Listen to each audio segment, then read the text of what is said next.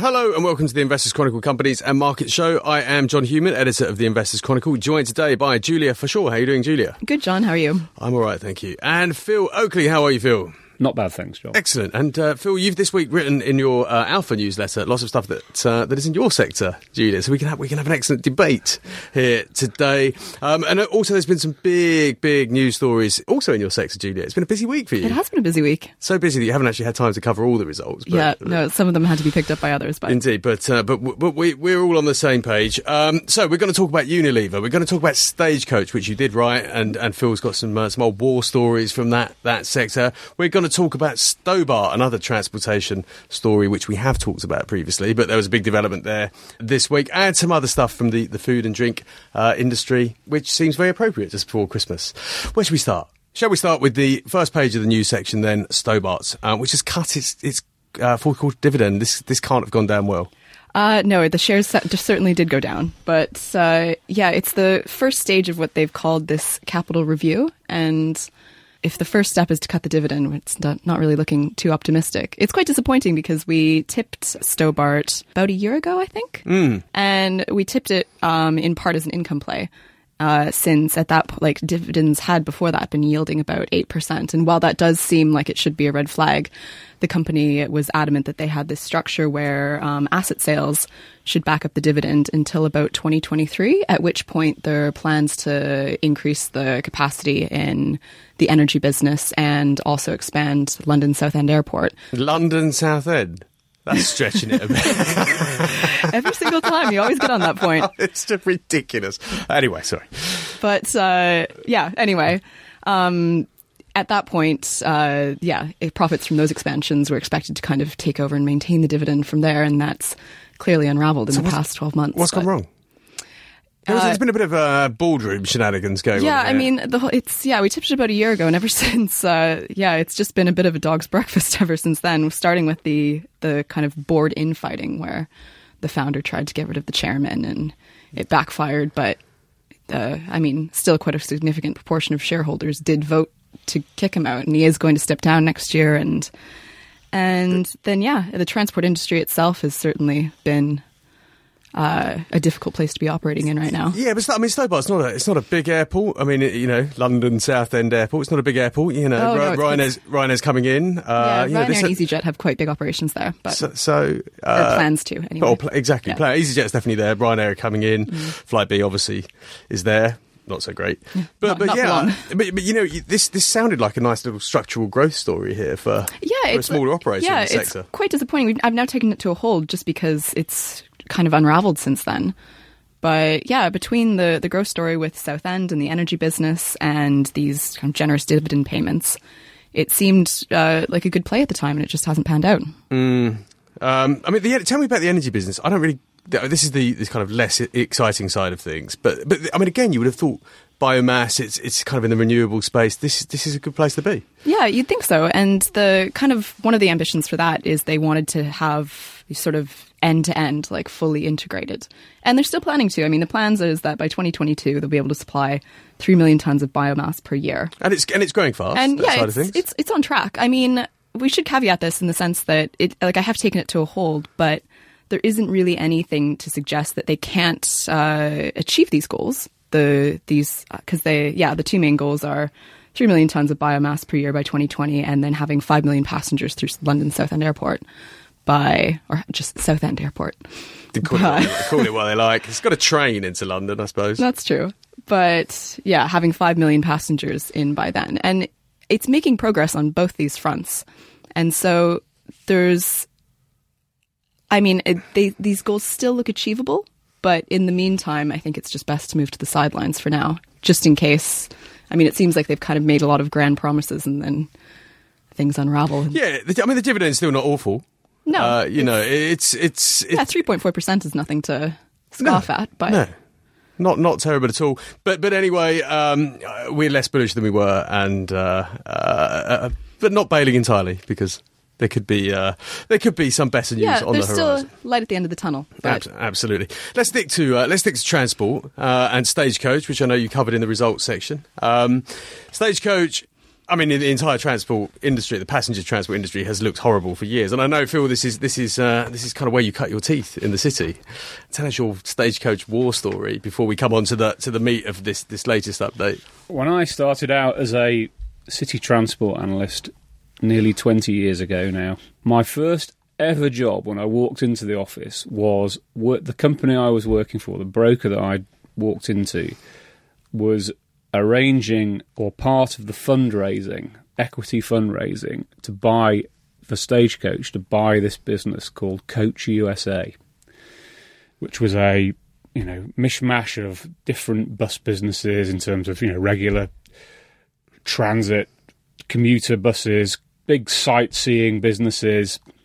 They even had a taxi business when they bought the business, and that was my baptism of fire, having to try and go around and sell this deal to investors to part with their money and fund Stagecoach acquisition of Coach USA.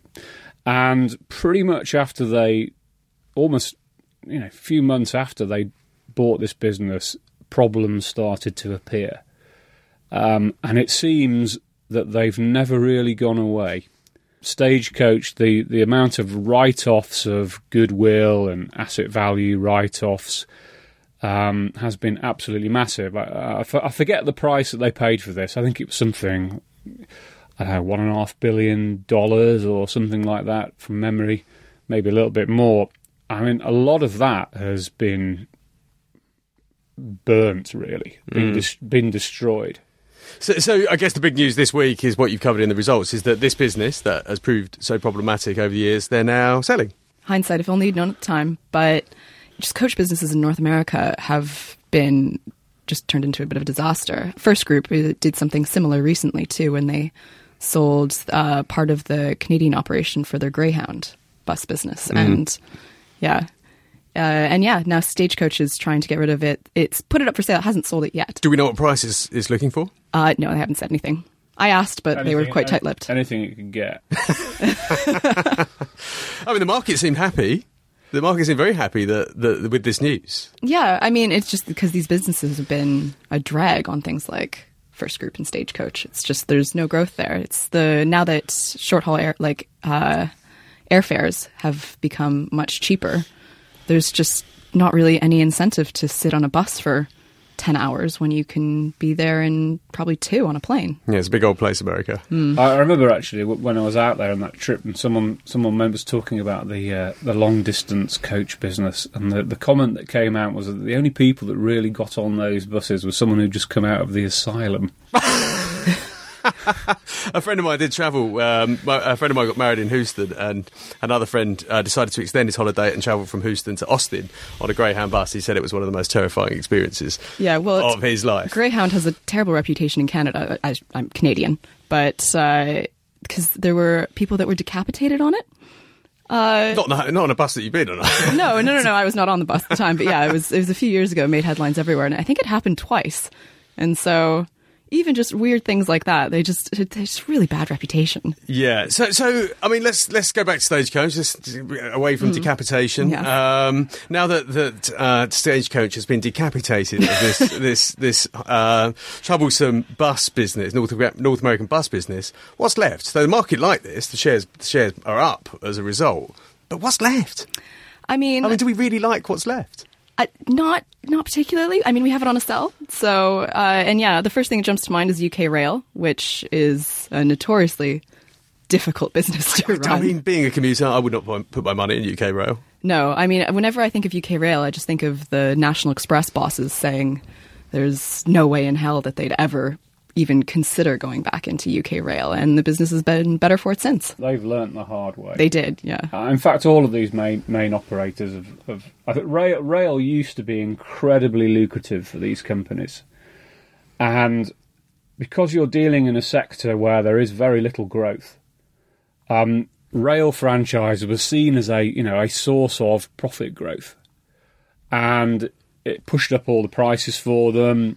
Companies had to rely on very, very bullish projections of future revenue growth to try and make the deal stack up. And of course, those revenue projections never materialise, and you end up with in Stagecoach's case, also National Express's case, on the same franchise, actually, the East Coast Main Line, massive, massive losses. And Stagecoach has got a problem with its rail business because most of its franchises now are going to run out next year. And it's going to be very interesting to see if it can retain East Midlands and its stake in Virgin Rail Group, because the East Coast debacle will not have won it any friends with the government. And it will be very interesting to see whether it lost South West Trains to First Group last year, which it had run since privatisation for over 20 years.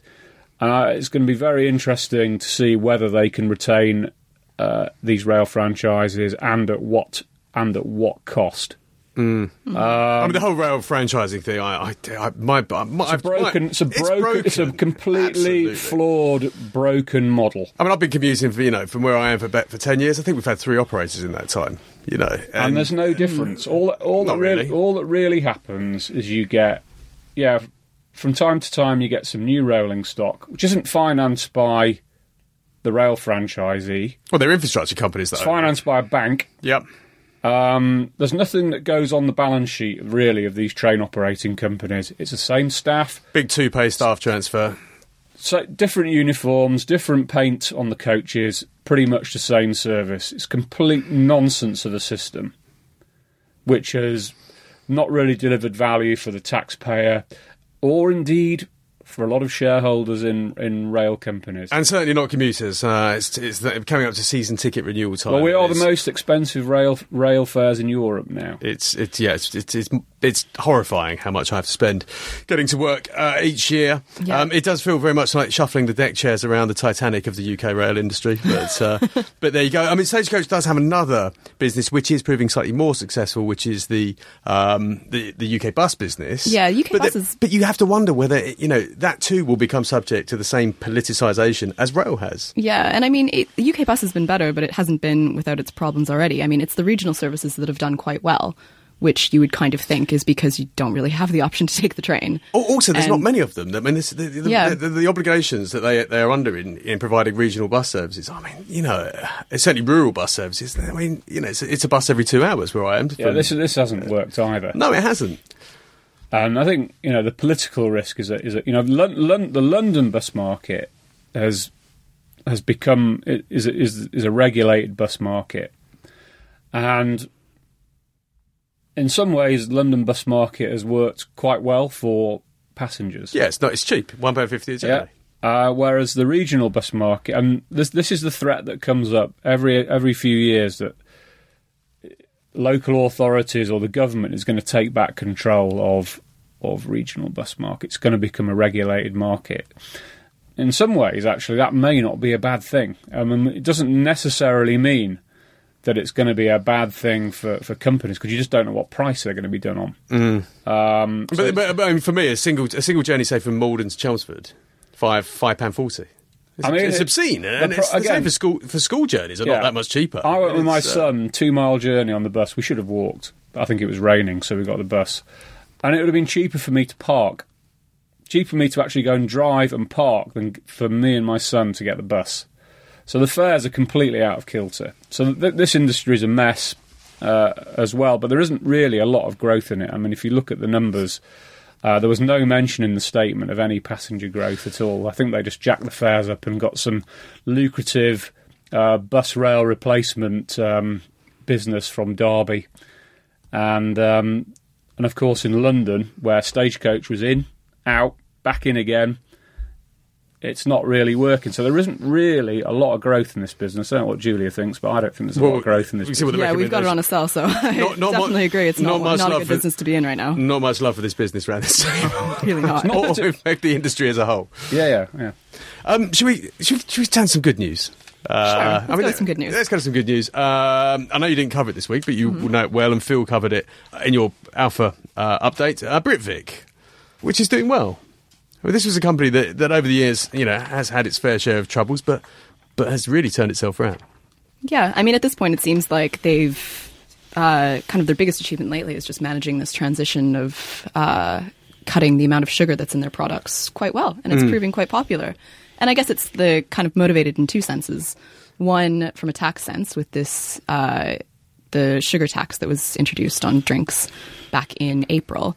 And then also the trend that millennials just aren't really interested in sugary drinks anymore. And yeah, I mean, lifestyle trend. They have a huge children's drink portfolio, so I guess that kind of plays right into that. You know, yeah, that as well. You don't want to be feeding your children lots of sugar for the obvious reasons. But yeah, I mean, the sugar tax is not the only headwind they've had to overcome this year. I mean, all beverage companies have faced this carbon dioxide problem. Yeah, it was a big one for the pub groups as well, actually. But I think it was huge for everyone. Yeah, I mean, for it was a real and stuff. Anything that has any fizz to it. But it was a real thing. I was up in Southwold and I spoke to the head brewer at Adnams, and it was a real thing. They were worried.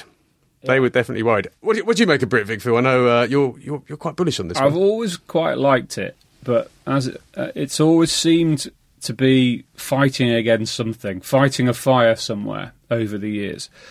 And I think one of the things that makes it quite an attractive business is it does have a very decent portfolio of drink brands.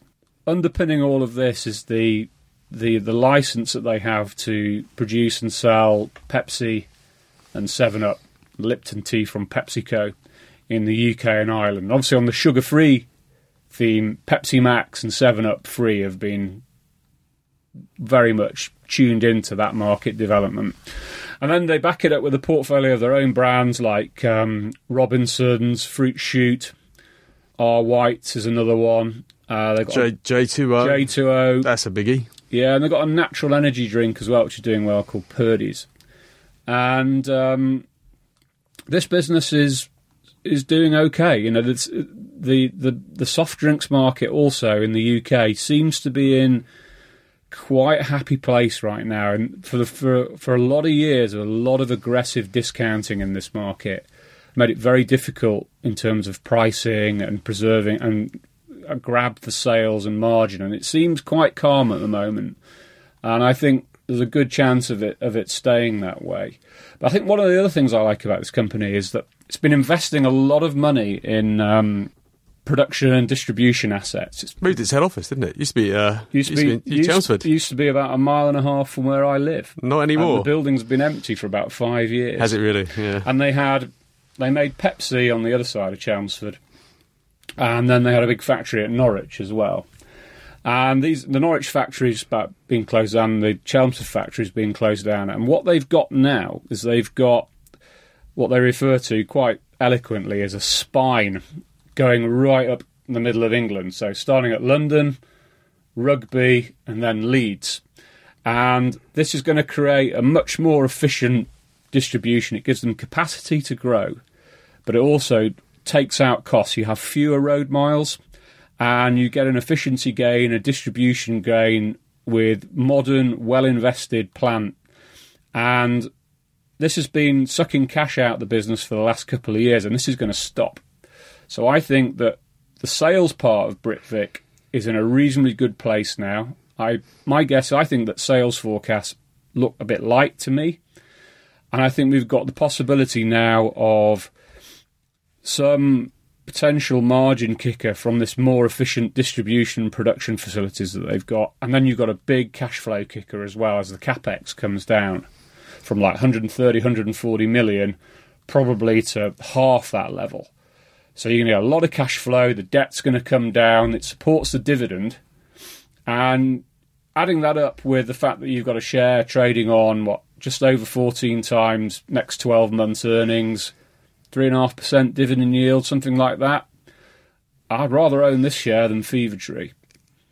I think this is maybe not as exciting, but if you look at the risk-reward trade-off, you look at the valuation involved here, I quite like this. I have to say, that share price, I mean, it's a rare sight in the current market to see one that's going north rather than south. Yeah, true. I mean, they're trading at a bit of a premium to their kind of history, but I mean, the way that Phil puts it, it sounds like it's well-deserved. But when you talk about the history, I mean, the history, as I mentioned earlier, was beset with problems. Yes, so, you know, true. they were always trading at a discount to their long history because they had so many problems.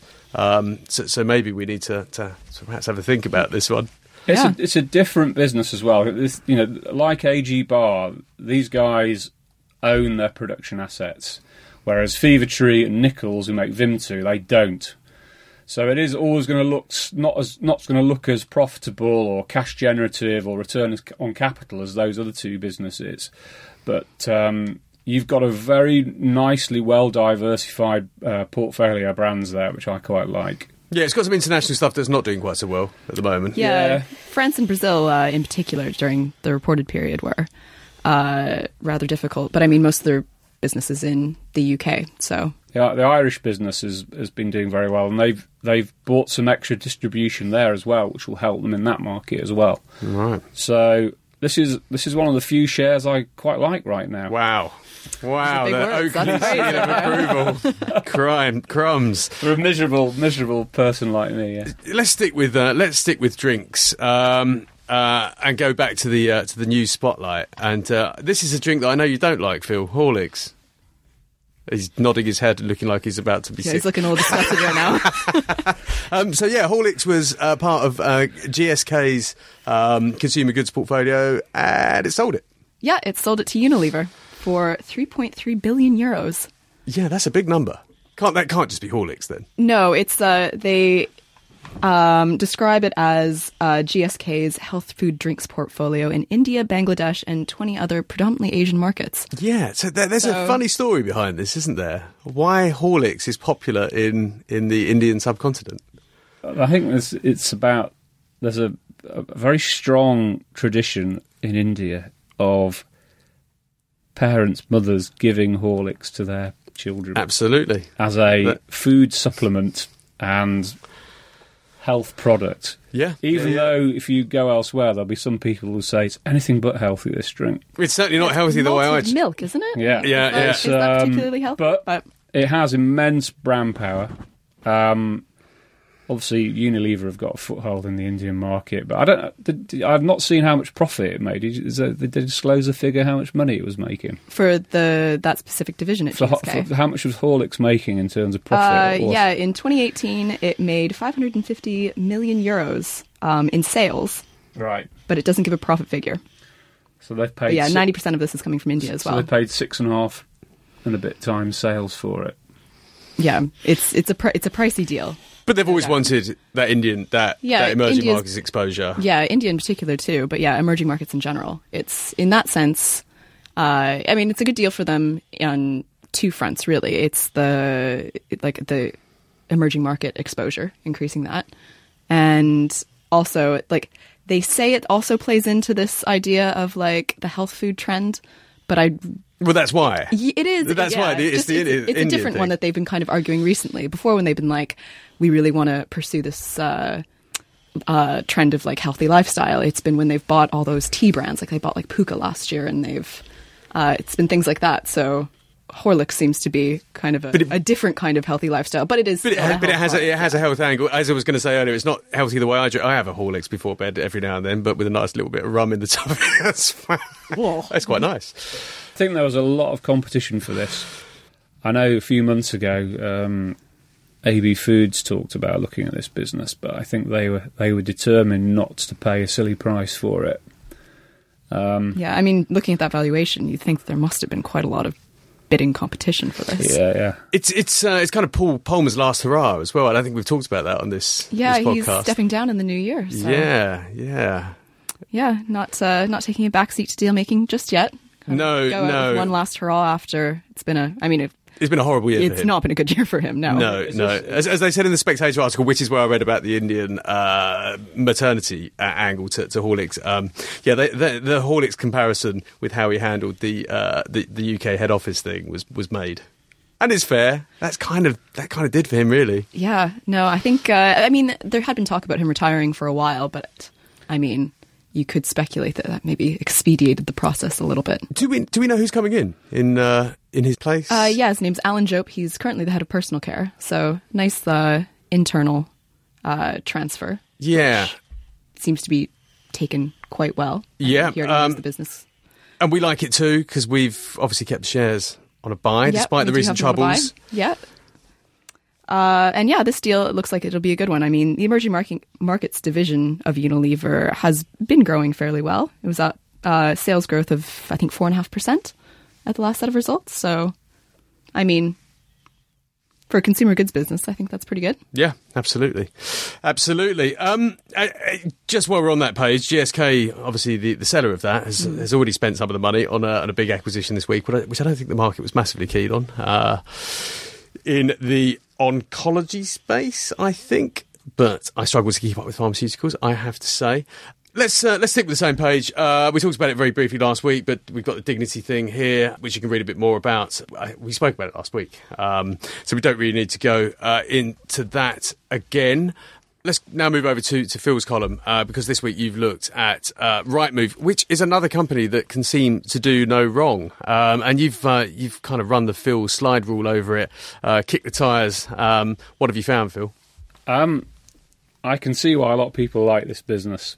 I don't think I've come across a business in over 20 years I've been doing this that is as impressive in churning out profits, return on investment, cash flows, and growing at the same time.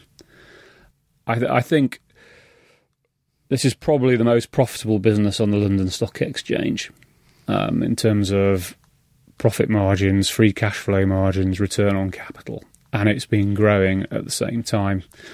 And it ticks a lot of boxes in terms of a business that has one of those common terms that we hear now, an economic moat. It is a business that, when it's as profitable as that, you expect a lot of competition. There is some competition. There is some competition. You have Zoopla, obviously, and on the market as well. But they have not managed to dislodge this company or throw it off course.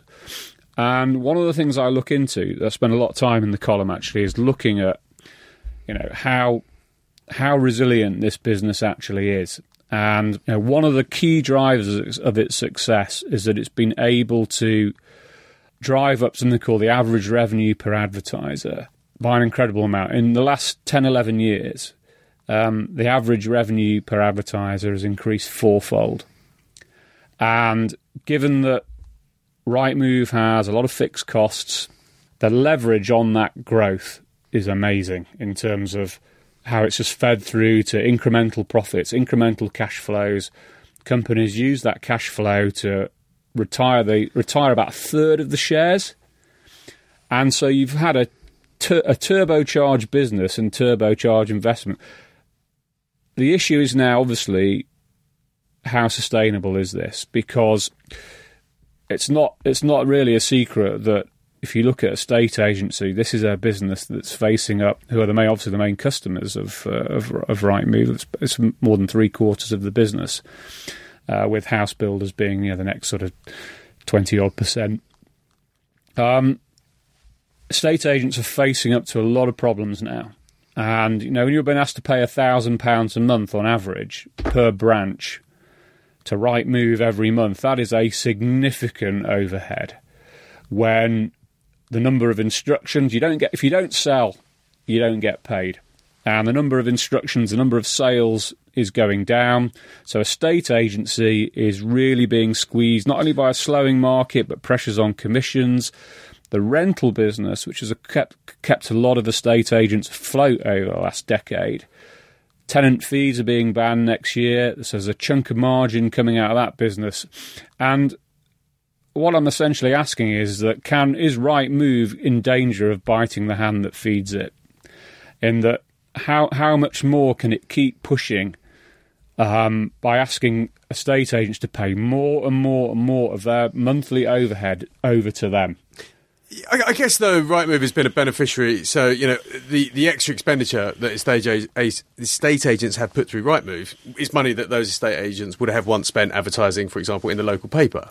This is the bull case this was actually brought up about 2 years ago, just under 2 years ago, when the figure of £2,500 per month was mentioned, which is what the estate agents on average were spending with local newspapers in terms of advertising their properties. And local newspapers, they're dying. There's no other way. They're pretty much dead. They're pretty much dead. We saw Johnson Press the other week, having an absolute shocker. Yeah. And that malaise there's no turnaround in sight there. And of course, the development of digital advertising has massively increased competition in advertising, and it puts pressure on rates. So I'm not convinced that this 2,500. Now the bulls of Rightmove may say, look, company wants to get to 2,500. Estate agency has changed. We have a different housing market now. We have a very difficult housing market. We have a lot of competition. We have the online agencies who are trying to make money and not making money. In fact, one of them went into administration this week. eMove. eMove, yeah. And Purple Bricks, I think that's just profitable in the UK, but not very much. And the pool of cash that these agents have is under pressure. I mean, the fact that these alternative models of estate agency are struggling, does that kind of say, though, that, the sort of predictions of the demise of traditional high street estate agency were rather premature? Maybe, but I think there's just too many estate agents. It's you talk about how I talk on one hand how tough estate agents is, but actually there's more than there ever has been. The barriers to entry of setting up an estate agency is actually quite low, and some of these agents, they're still paying Rightmove. They feel that they have to be on there. This is a website which is one of the most popular websites in the UK, and it has become the go-to place for people looking to buying houses or renting houses. And the agents, the level of retention is sort of 94%. So these customers are not moving away from Rightmove, despite the alternative of Zoopla, and then you've got an upstart in the form of On the Market, which was set up by estate agents. Set up about 3 and a bit years ago, called Agents Mutual, I think the name was. And this was all about trying to curb the dominance of Rightmove. And it's not really been managed as well as it could have been. And it's listed on the AIM market, and it's got some money, and it's moved away from being a mutual. Now it's got shareholders to please, which may cloud its business strategy a bit. But what it's been doing, it's been offering free 12-month trials to agents. And it's now got about 11,000 advertisers. Rightmove's about 17,500. Zoopla's about 15,500. And obviously the agents say, well, if it's free, I'm going to take it. And what On the Market is hoping is that after the free period has expired, that these agents stay with it.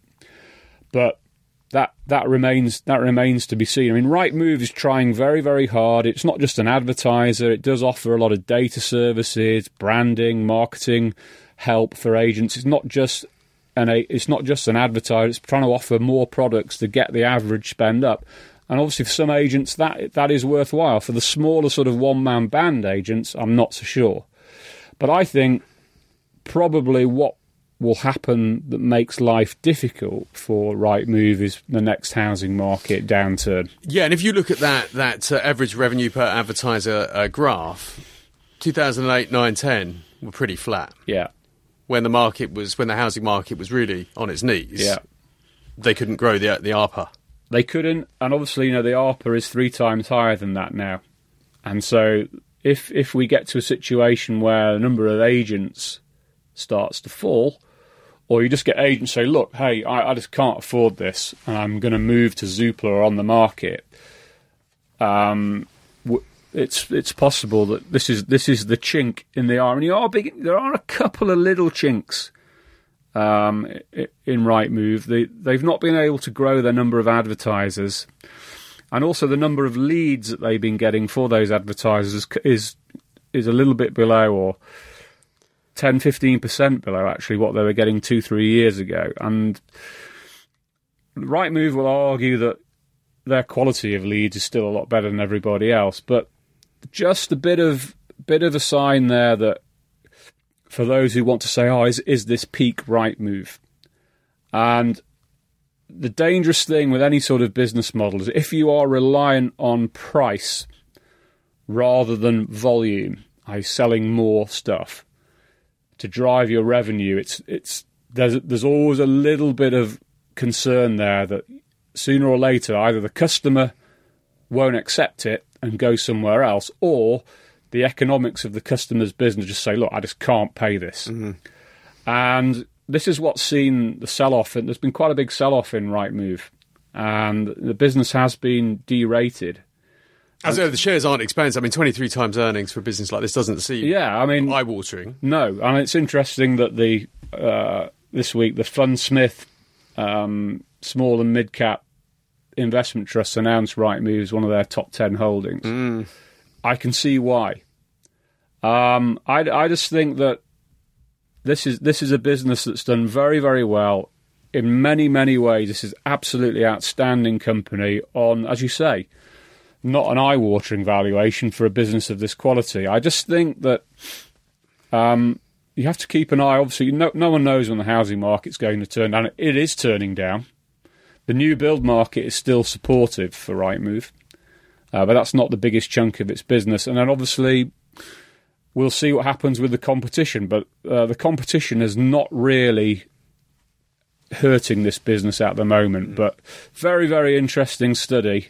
And my guess is that it'll be a housing market downturn that'll stop this business in its tracks. Yeah, which will come at some point. But then, we kind of know what to look out for in terms of the kind of pain points that this company faces. And actually, its quality will not disappear. There will be a housing correction. It's not going to go anywhere. There may be an opportunity to buy this company very cheaply at some point. It comes down to, the most important factor is what's this company's sustainable growth rate and how can it achieve it?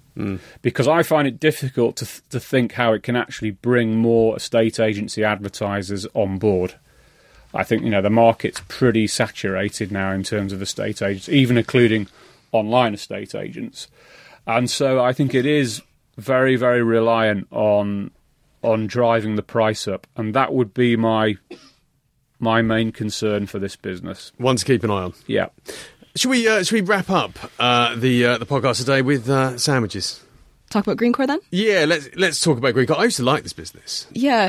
Not a lot of people did. No, but it kind of did. It's done well over the years. Tried to get into North America.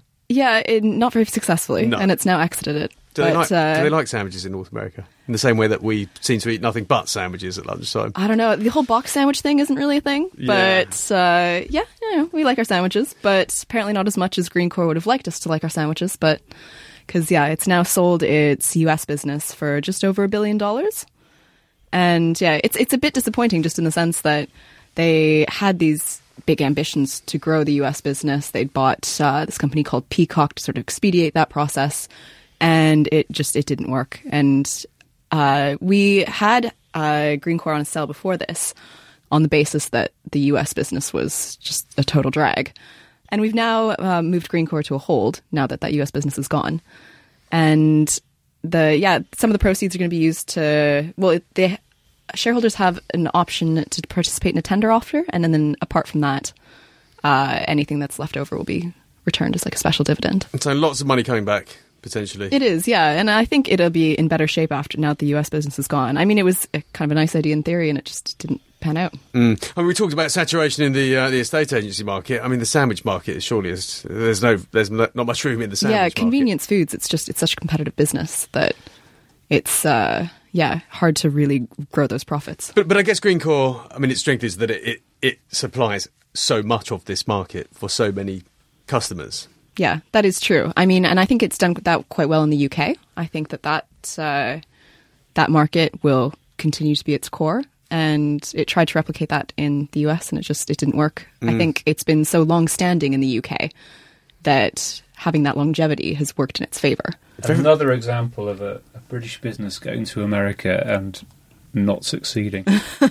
Seems to be a common theme. Oh, it's a famous quote, isn't it? The US is the graveyard of many British businesses. I think many companies have tried to make it out. There's Sainsbury's, I think, many years back. Yeah. Stagecoach. Yeah, didn't M&S have a big push there too? M&S, didn't I work. think, yeah. tried. Tesco. Oh my goodness, that was a disaster. Stick to the UK if you're a UK food business. That's not to say that there aren't some. A lot of our engineering businesses have got successful US operations. Well, that's true, and we talked about Diageo last week. We're hoping that the Gamblers will do quite well over there too. We are hoping that the Gamblers do quite well over there. Yeah. But yes, I tried, tested, and quickly retreated from route of expansion there at the US market. But Greencore, they look quite cheap. One to keep an eye on and see how it gets on with a renewed focus on the UK. Yep, absolutely. Okay, well, that's all we have time for this week. There's plenty more in the magazine. We have Algy's looked at which sectors look in best shape for 2019. A screen he runs every year. It's pubs and restaurants that have come out again. Julia. Yeah, Julia's putting a face and Phil's waving his arms. Pubs, maybe. Restaurants. I don't know. I don't like either. It's a mechanical screen, and yeah, they came out top last year, and it didn't really pan out that way in the end. Green King had some results this week. Yeah, which looked fine. It was all right. Meh. Yeah, World Cup was good. As expected. Absolutely. This next focus is on nickel, the commodity nickel. Which is apparently going to demand for which is going to be underpinned by the electric vehicle boom, which never seems to happen as quickly as people think it's going to happen. The cover feature this week has a very Christmassy feel. We're looking at luxury goods and whether there's any value there. And actually, whilst a £136 Gucci tie, don't look at me, may seem overpriced, the shares in these companies still have a lot going for them. That's Harriet Russell's feature there on luxury goods. John Barron's in the magazine this week looking at the UK market and why it's perhaps as cheap as it's ever been, and attractively cheap rather than disgustingly cheap. And lots more in the news section, lots of results. Still about to wind down for Christmas now, thank goodness. Companies have finally put an end to the reporting season. And lots and lots of the usual excellent stuff. So thank you, Julia. Thank you, Phil. Thank you all for listening. I don't think we're going to do a normal Companies and Markets podcast next week, but I think, as is traditional, we do a big roundup, getting all the writers to talk about what's in store for their sectors in the year ahead. In the meantime, pick up this week's magazine, Worth It, Why It's Still Possible to Bag Share Bargains in Luxury Goods. We will catch up soon. When you make decisions for your company, you look for the no-brainers. And if you have a lot of mailing to do, Stamps.com is the ultimate no-brainer. It streamlines your processes to make your business more efficient, which makes you less busy. Mail checks, invoices, legal documents, and everything you need to keep your business running with Stamps.com. Seamlessly connect with every major marketplace and shopping cart. Schedule package pickups and see your cheapest and fastest shipping options from different carriers, with rates up to 89% off USPS and UPS rates. And with the Stamps.com mobile app, you can take care of mailing and shipping wherever you are. Make the same no-brainer decision as over 1 million other businesses with Stamps.com. Sign up with code PROGRAM for a 4-week trial, plus free postage and a free digital scale. No long-term commitments or contracts. That's Stamps.com. Code PROGRAM.